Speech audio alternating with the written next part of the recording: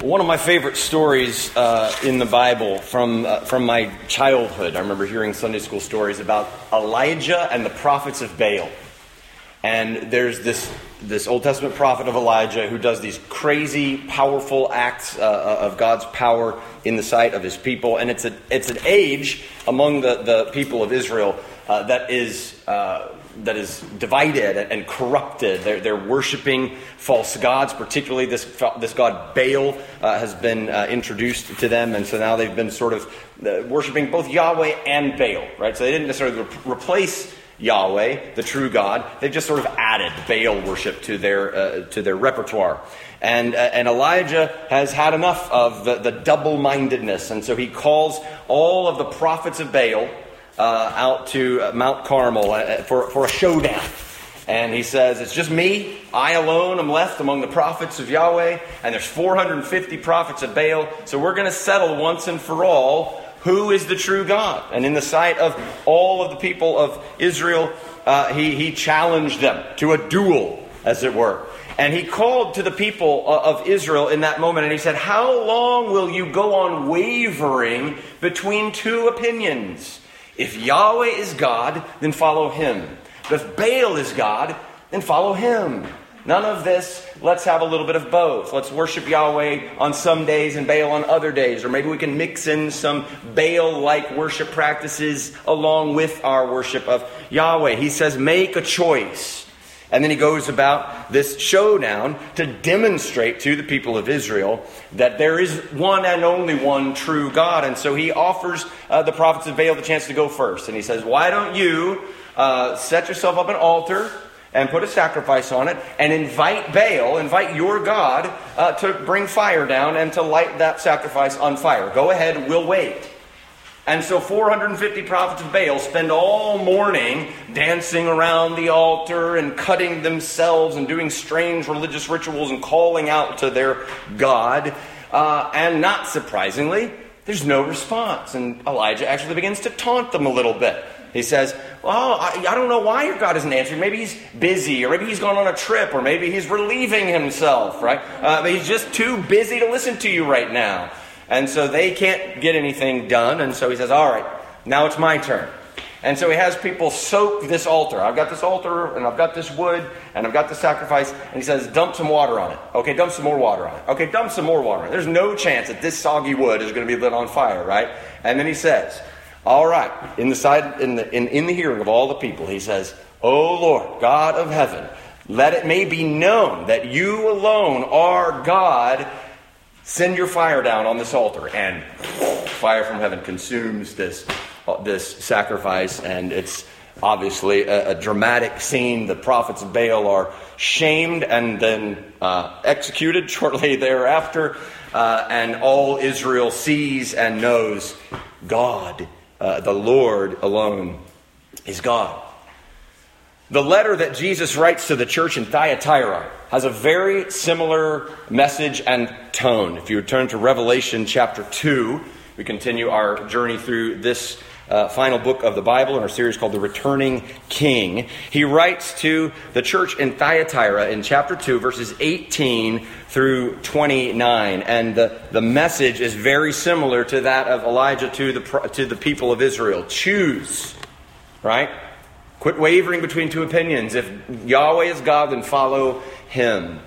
Let me read for you verses 18 through 29 of Revelation chapter 2. To the angel of the church in Thyatira write the words of the Son of God, who has eyes like a flame of fire, and whose feet are like burnished bronze. I know your works, your love and faith and service and patient endurance, and that your latter works exceed the first. But I have this against you, that you tolerate that woman Jezebel, who calls herself a prophetess, and is teaching and seducing my servants to practice sexual immorality and to eat food sacrificed to idols. I gave her time to repent, but she refuses to repent of her sexual immorality. Behold, I will throw her onto a sick bed, and those who commit adultery with her I will throw into great tribulation, unless they repent of her works. And I will strike her children dead. and all the churches will know that I am he who searches mind and heart, and I will give to each of you according to your works. But to the rest of you in Thyatira who do not hold this teaching, who have not learned what some call the deep things of Satan, to you I say, I do not lay on you any other burden. Only hold fast what you have until I come. The one who conquers and who keeps my works unto the end, to him I will give authority over the nations, and he will rule them with a rod of iron, as when earthen pots are broken in pieces, even as I myself have received authority from my Father, and I will give him the morning star. He who has an ear, let him hear what the Spirit says to the churches. As we've seen, chapters 2 and 3 of Revelation are individual messages from the Lord Jesus through the Apostle John to 7 local churches in the province of Asia Minor. And the order in which these letters are written follows a sort of a geographic pattern from going from the south to the north and then back down again. Roughly the passage that somebody might take in actually carrying these letters to the churches. And so the church at Smyrna, which is the one we heard last week, would be the northernmost city. And now he's begun the journey back down. And so the church in Thyatira is written to in this message. Thyatira was a politically and culturally marginalized city, not substantial in terms of power or influence within the empire. But it was a significant center of commerce, known particularly for metalworking and trades that worked in fabrics and dyes. In fact, you might recognize one Thyatiran, a woman named Lydia, who we meet in Acts chapter 16, who was a seller of purple goods. And she was originally from the town of Thyatira. Now, by this time, she apparently lives in Philippi. Perhaps she's moved there for business, for the selling of her fabrics. But that purple fabric and those dyes that she works with were known to be the sort of trade in Thyatira. And Lydia becomes a believer in Jesus through the preaching of the Apostle Paul. And eventually her home becomes the meeting place for the church at Philippi. And so she's a significant woman in the New Testament. And she is from this town of Thyatira. And as with all of these letters, Christ begins the letter with an identification of himself using imagery from chapter 1. And so as he appeared to the Apostle John and gave this vision of the risen Son of God, the risen Son of Man, he begins to use bits and pieces, images from that vision as he introduces himself to each church in a way that's particularly relevant to that church's situation. And so to Thyatira, he introduces himself essentially as this, the all-seeing Son of God. Look at verse 18. The words of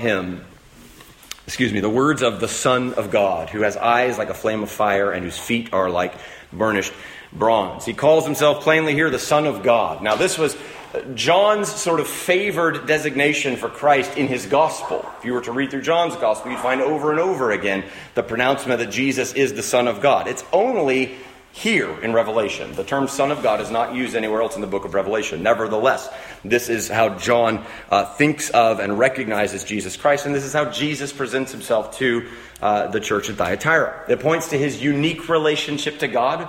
He alone is the Son of God in this way, and thus to his sovereign authority. So it's a reminder at the start that he is the ruler over human history. The next two things, the eyes like a flame of fire and the feet like burnished bronze, they both come, of course, from chapter 1, but they also are drawn from the vision in Daniel chapter 10. And so there's a lot of reminiscent, the language is reminiscent there. So the eyes like a flame of fire point to Jesus' ability to see clearly through everything. He has an all-seeing eye. He sees through facades. He sees through hypocrisy. His vision is perfect. And he sees straight into the heart of man. I think we get a little bit of a commentary on what that flaming eye means down in verse 23 when he says, all the churches will know that I am he who searches mind and heart. I think that's the effect of this eye like a flame of fire. He sees into the heart of people. You cannot fool him. And that's why his first words to each of the 7 churches are, I know. Right? They all start with that. I know your works, or I know where you live, or I know, right? I know. He sees them. He discerns their hearts. He knows them better than they even know themselves. In other words, if you're a pretender, I'll know it. You might be able, by your outward religiosity, to fool friends and family members. You might be able to fool your pastors and fellow church members, but you'll never fool the sovereign Son of God with his all-seeing eye. He knows where your heart is. And then his feet, like burnished bronze, are feet that are prepared to crush his enemies. I think there's an allusion to Genesis 3:15 as God said to the serpent that one day the seed of the woman would crush the head of the serpent's seed. I think there's a reference there. Tom Schreiner says this: his bronze feet are of a metal far superior to any made in Thyatira, where military-grade brass was made, and no one can stand before the feet of him who tramples those who do evil.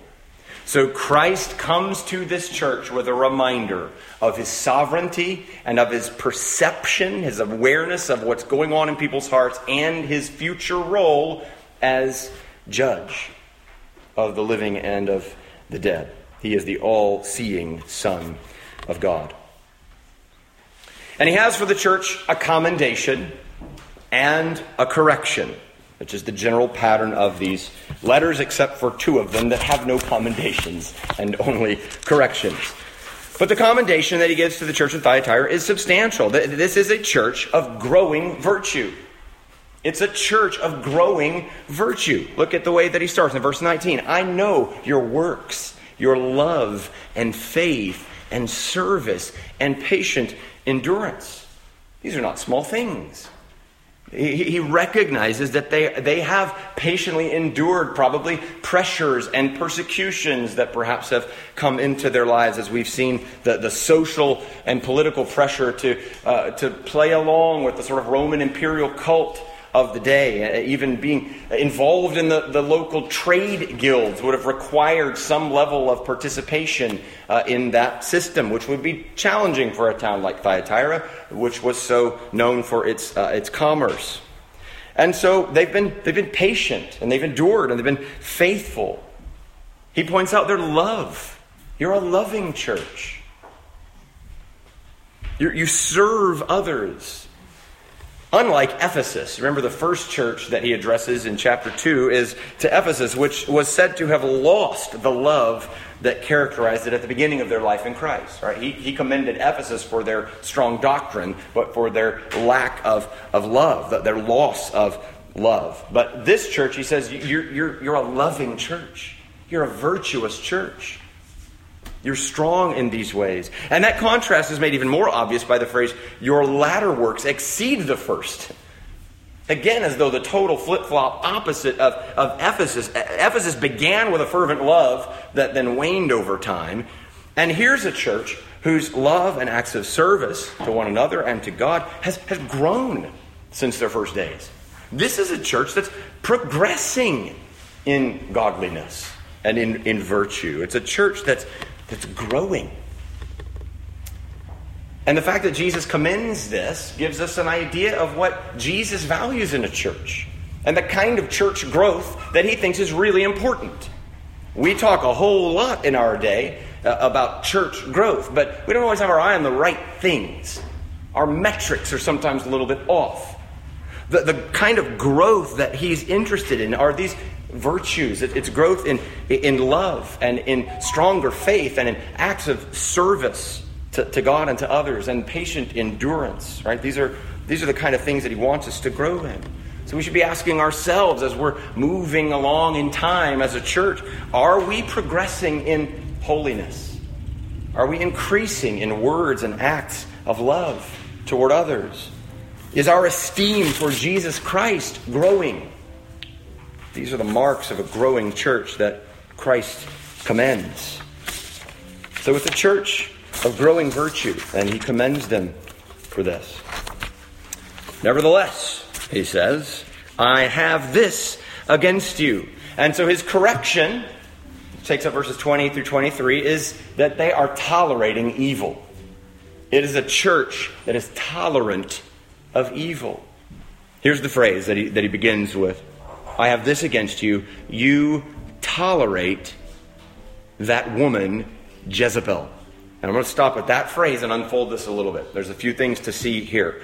Number one is this. The name Jezebel is not likely the real name of the person that's in view here. Jesus likely refers to the Sidonian woman, the wife of Ahab, who was the Israelite king, who became instrumental in introducing Baal worship to the people of Israel. Jezebel was a worshiper of Baal, and she led her husband, the king, to introduce the worship of Baal into the life of the people of Israel. And she is clearly portrayed in the book of 1 Kings as a villain.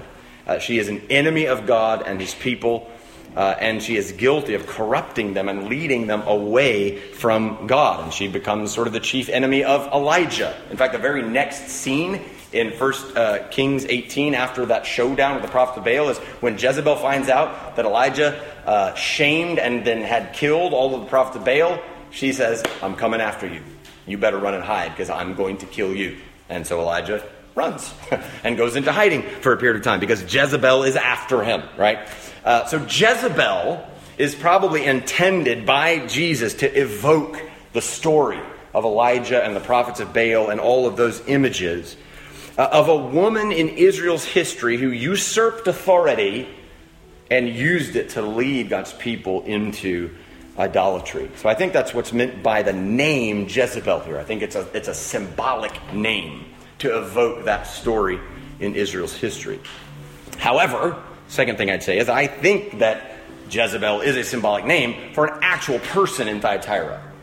I don't think it's so symbolic that it represents just a vague general false teaching. I think there is probably a woman in Thyatira who calls herself a prophet who is teaching false doctrine to the church. And calling herself a prophetess means she's receiving messages from God. So she could be saying to the church things like, hey, listen, God talked to me and he told me it's okay to participate in the Roman imperial cult. It's okay to participate in the worship of pagan deities because we know that they're not real. It doesn't have any effect on your real life or your real faith. We know who's the real God. We follow Jesus, and that's great. But it's okay. We can go along with the culture. We can do what everybody's telling us to do in order to avoid the pressure that will come. And so perhaps in the name of a revelation from God, she's leading the people into idolatry and immorality. He says that she calls herself a prophetess and is teaching and seducing my servants to practice sexual immorality and to eat food sacrificed to idols. That's the same phrase, although it's inverted, that he gave to Pergamum in chapter 2, verse 14. Right? That's the church we looked at last week. He said in verse 14 that they were following the teaching of Balaam, who put a stumbling block before the sons of Israel, that they might eat food sacrificed to idols and practice sexual immorality. So again, the teaching of Balaam that we looked at last week is probably very similar to the teaching of this prophetess that he's dubbed Jezebel in Thyatira. Jesus clearly rejects this prophetess and her false teaching. But notice what he names as the sin of the church. He doesn't say that the whole church is guilty of false teaching. He says, you tolerate her. You tolerate the woman Jezebel, who calls herself a prophetess. So some in the church are being led astray into this false teaching, clearly. Jesus is concerned about it because some of the members of this congregation have begun to follow in her footsteps and to be guilty of idolatry and immorality because of it. But not all of them. Not all of the church has been led astray. There are those who have held true to the Word of God and have not stained themselves in this way. And the ones who haven't themselves been led astray are nevertheless held accountable by the Lord for their tolerance of her false teaching. They have, to this point, been unwilling to confront and remove the leaven of this false teaching from their midst. Remember, Paul says in 1 Corinthians 5, a little leaven leavens the whole lump.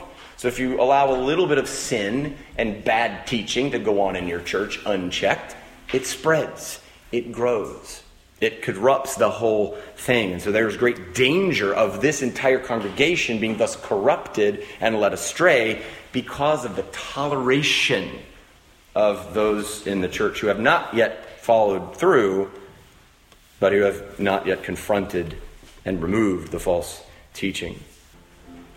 Why would an otherwise faithful, growing church tolerate ungodliness in their congregation?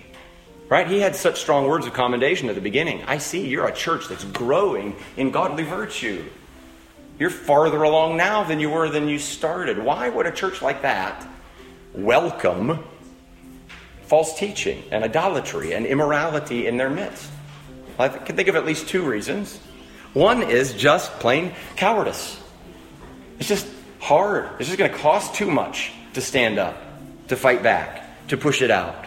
Maybe they're just afraid of conflict, afraid of ruffling feathers, afraid of the fallout that might come, or the disagreements that might emerge in the church if we are to call this out. Afraid of retaliation on the part of this prophetess and her followers. Maybe they'll try to get back at her.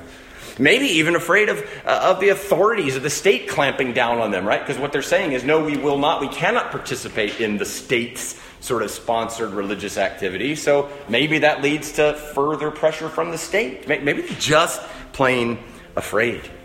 A church can know the right thing to do and fail to do it out of plain fear. I think that's one possibility.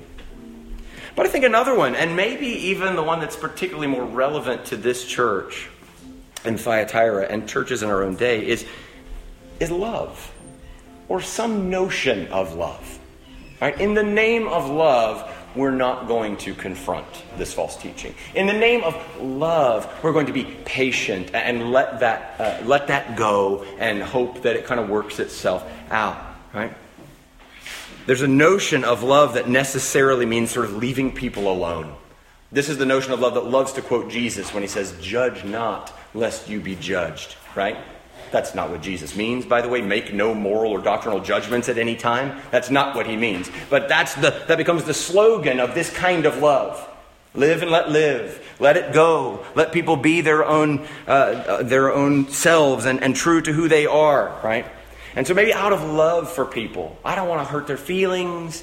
I don't want them to feel belittled. I don't want to remove opportunities that they might otherwise have. So we'll just kind of let it be, right? Could it be that their growth in love has outpaced their commitment to truth? Again, the inverse of the church in Ephesus, who was doctrinally pure but deficient in love. Thyatira is rich in love, and perhaps by that very token, because of that very thing, they've become soft on truth. You know, I think sometimes the line between love and cowardice is pretty thin. In a fallen world and in an increasingly godless age, Christ-like love will require courage. To love like Jesus does and to value what Jesus values is not easy. And it doesn't always look like what the world might call love. Sometimes it requires a hard word. Sometimes it requires an exhortation or a rebuke. Sometimes it requires a cost. The courage to draw boundaries. The courage to stand up and say, enough is enough. The church in Thyatira apparently had not, to this point, developed that courage. And so Christ calls to them. It is time. May the Spirit of God cultivate this courageous love in us, that we might love as Christ loved, without compromising truth. Well, there's judgment and mercy here.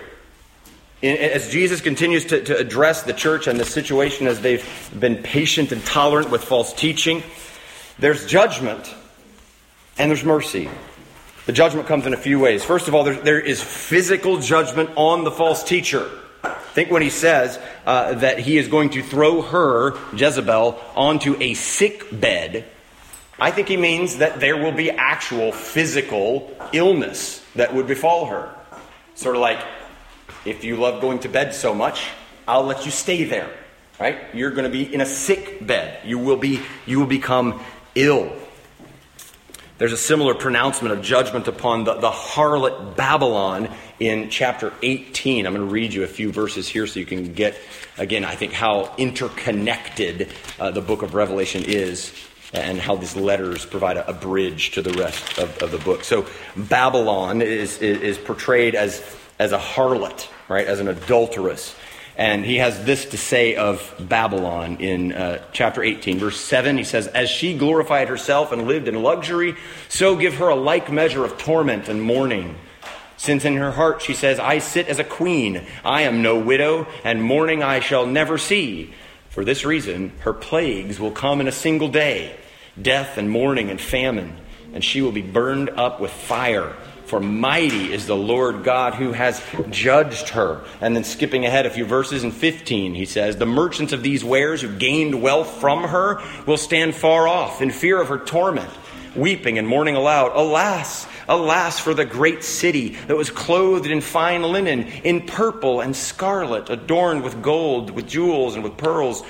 For in a single hour all this wealth has been laid waste." There is physical judgment to come upon the harlot of Babylon and indeed on this false prophet, this woman who is leading the people of Christ in Thyatira into idolatry and immorality. So I think that's the first thing he says, that when he's going to throw her onto a sick bed, he will physically judge this false prophet. The second form of judgment is real-life consequences for idolaters. That is, those who go along with this false teaching and become involved in the sexual sin and the idolatry, the worship of false gods, or the elevating of false ideals above God, who follow along. There will be real-life consequences for them. He says that there will be great tribulation on those who commit adultery with her. And I think that adultery here is a metaphor for idolatry, right? In the Old Testament, God frequently used adultery as a metaphor for his people's unfaithfulness to him and their sort of unholy union with false religions. And so I think, again, having called Jezebel back to mind, I think he's speaking here of adultery in a metaphorical sense as the people of God being unfaithful to him. The people of God chasing other things, valuing other things, believing other things, and placing those things ahead of him. And so he says they will have great tribulation. Trouble is going to come into their lives. If you abandon God and turn toward false idols, it's not going to go well with you. There's going to be consequences of your choices, real life challenges and troubles that God will sovereignly put into your life. Don't put that past him. Don't think that he's above that somehow, or below that, rather. And finally, the death of her followers. He says, "I'll throw her onto a sick bed, and I'll bring great tribulation on those who commit adultery with her, and I will strike dead her children." I will strike dead her children. And again, following that metaphor of adultery as idolatry, I think her children are those who have followed her into this worship of false god or following of false religions. It's a trading of the biblical God and gospel for something else.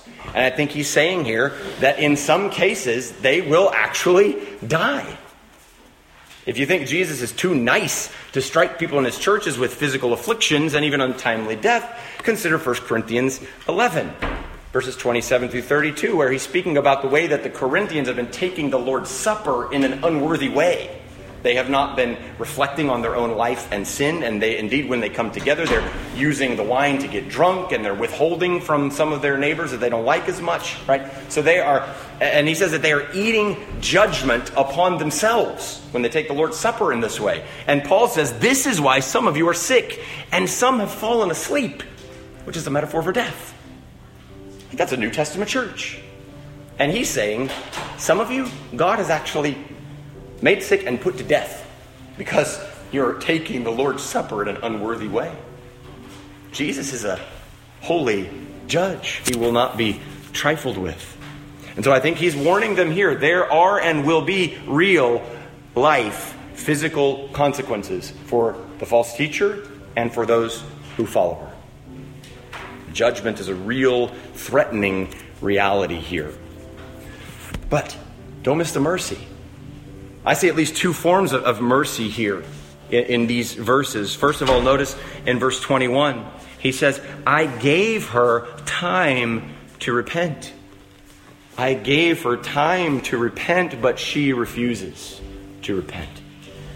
Praise God for the mercy of time.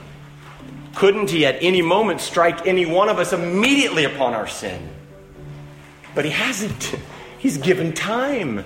Even to this false prophet who's leading people actively away from God, he's given her time to repent. How is God patient with sinners like this? He doesn't judge us immediately. Praise God.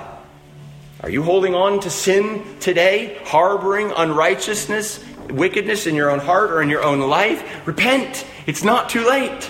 There's time. The mercy of time to repent. The second form of mercy I see is the mercy of warning. Look at verse 22, right? He says, I will throw her into great tribulation, etc., unless they repent of her works. Unless they repent of her works. What is that? That's a warning. He's not saying, bam, it's over. It's too late. He's saying, this is what's going to happen if you don't repent. How merciful is a warning. He doesn't owe it to us.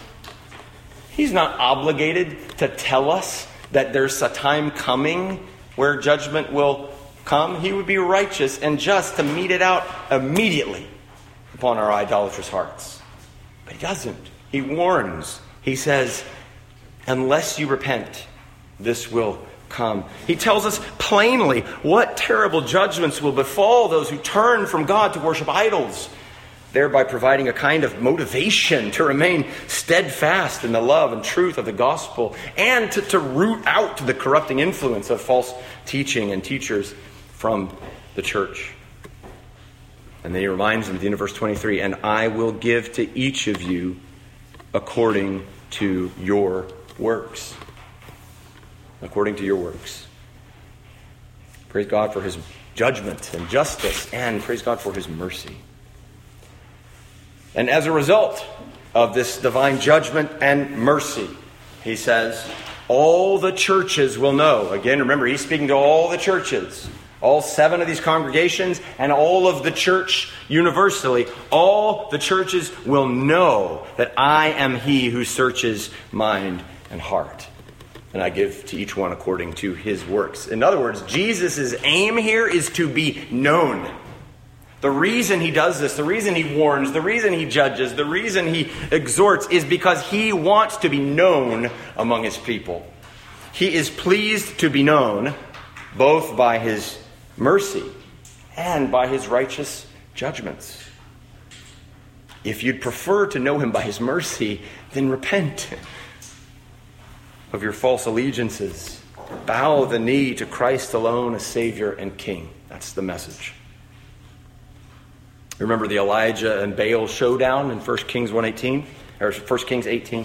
Elijah's prayer, when it was his turn to summon God to light his offering, was strikingly similar to this. In 1 Kings 18:37, he said, answer me, O Yahweh, answer me, that this people may know that you, O Yahweh, are God, and that you have turned their hearts back. And then indeed, when God brings the fire upon the soaked, soggy altar from heaven, all the people see it and they cry out, Yahweh, he is God. That's the point.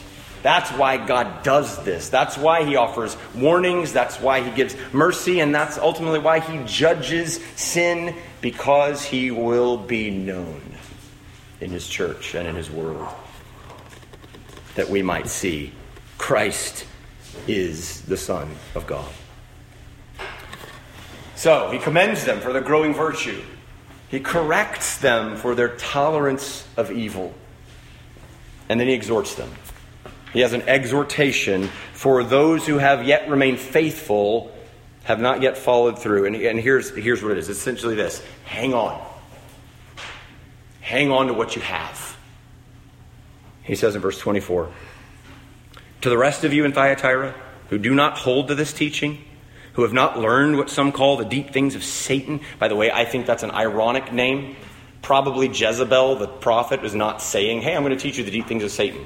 She may have been saying, what I know is the deep things of God. And this is Jesus' perspective on what those deep things of God really are. Actually, that's from Satan. So to those who have not yet followed the deep things of Satan, to you I say, I do not lay on you any other burden. Oh, how kind, how merciful. I'm not going to give you new things that you got to follow. I'm just going to say this. Just hold on to what you have. That's all. Just hold tight to what you have until I come. The exhortation that really summarizes nicely the overarching message of the whole book of Revelation. All of these individual letters and all of the unfolding vision of chapters 4 through 22 all have to do, namely, with this message. Hold on. Stay true to Christ, and I will come. And when I come, you will receive your reward. That's the point of Revelation right there in this sentence to the faithful at Thyatira. Hold fast what you have until I come. That's what the Christian life is all about. That is what it means to be a disciple of Jesus Christ in a fallen world, beset with sin and opposed to creation's king. Just hang on. Hold fast to the truth. Hold fast to the faith.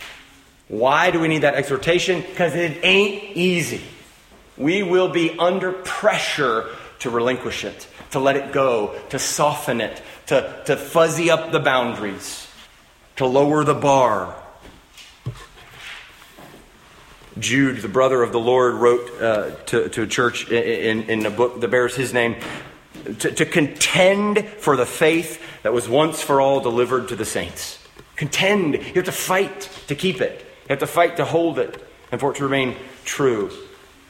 He says later in verses 20 and 21, you, beloved, building yourselves up in your most holy faith and praying in the Holy Spirit, keep yourselves in the love of God, waiting for the mercy of our Lord Jesus Christ that leads to eternal life. That's what the Christian life means. Hang on.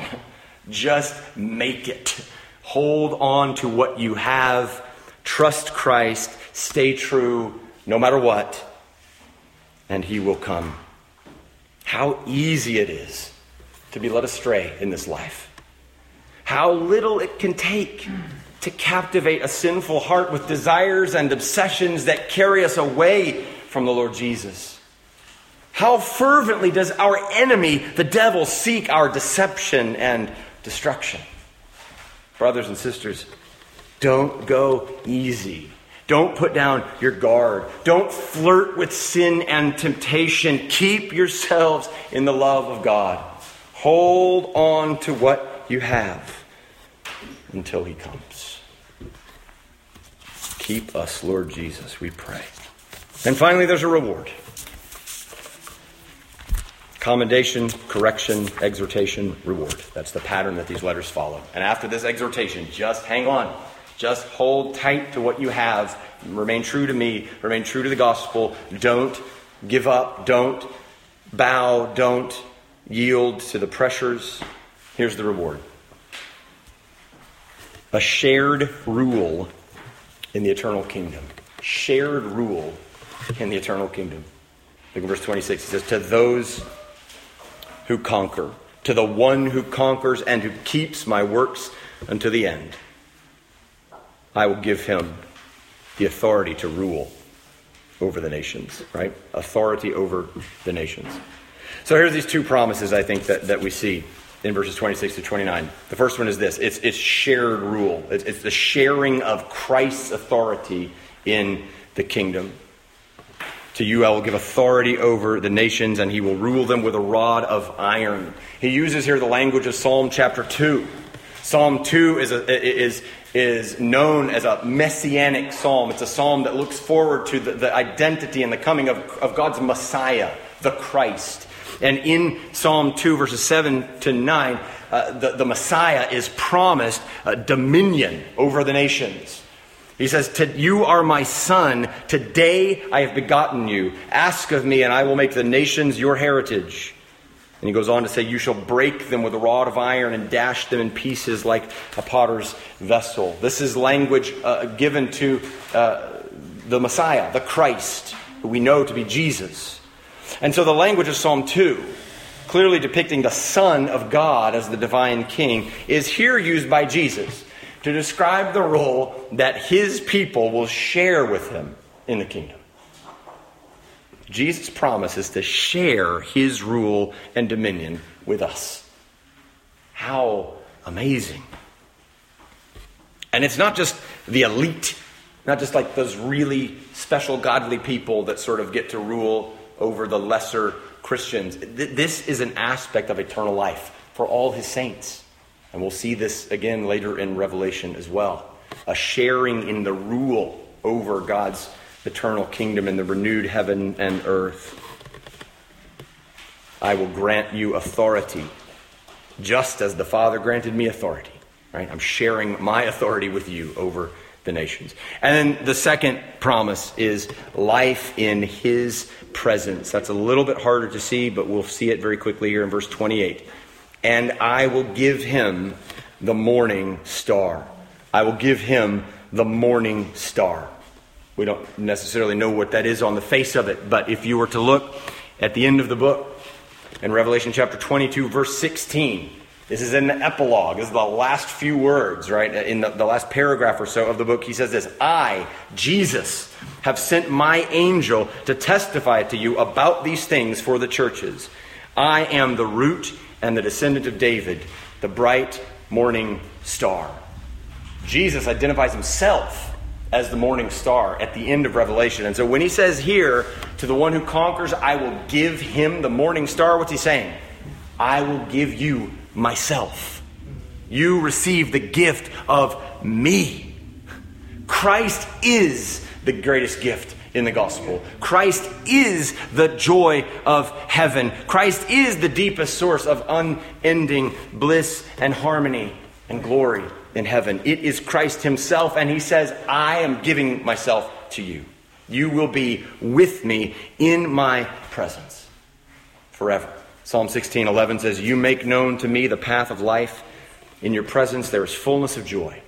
At your right hand are pleasures forevermore. Everyone who repents of his sin and trusts in Jesus Christ as his Savior and his King will be given the unspeakable privilege of eternal life in the joyful presence of Jesus Christ. This is a staggering and precious reality. It's a promise that Jesus gives to his people. Just hang on. Hang on to what you have. Don't tolerate evil. Don't wink at sin. Don't dabble in immorality. Don't welcome false teaching and doctrines. Stand up, stay true, hold fast to what you have until I come. And this is yours. Where's your heart today? Are you wavering between two opinions concerning Jesus Christ and his kingdom? Are you devotedly following Jesus and his teachings? Or are you just the religious pretender, sort of playing the church game, trying to keep up appearances? Are you dabbling in immorality and self-indulgence that threatens to pull you away from Christ, away from his church, away from his precious eternal promises? If the Lord is God, then follow him. Friends, let's cast aside the prophets and teachings of Baal, along with the sin and immorality that can so easily entangle us, and run full strength after Jesus alone, that the bright morning star might be ours for all eternity. Let's pray together.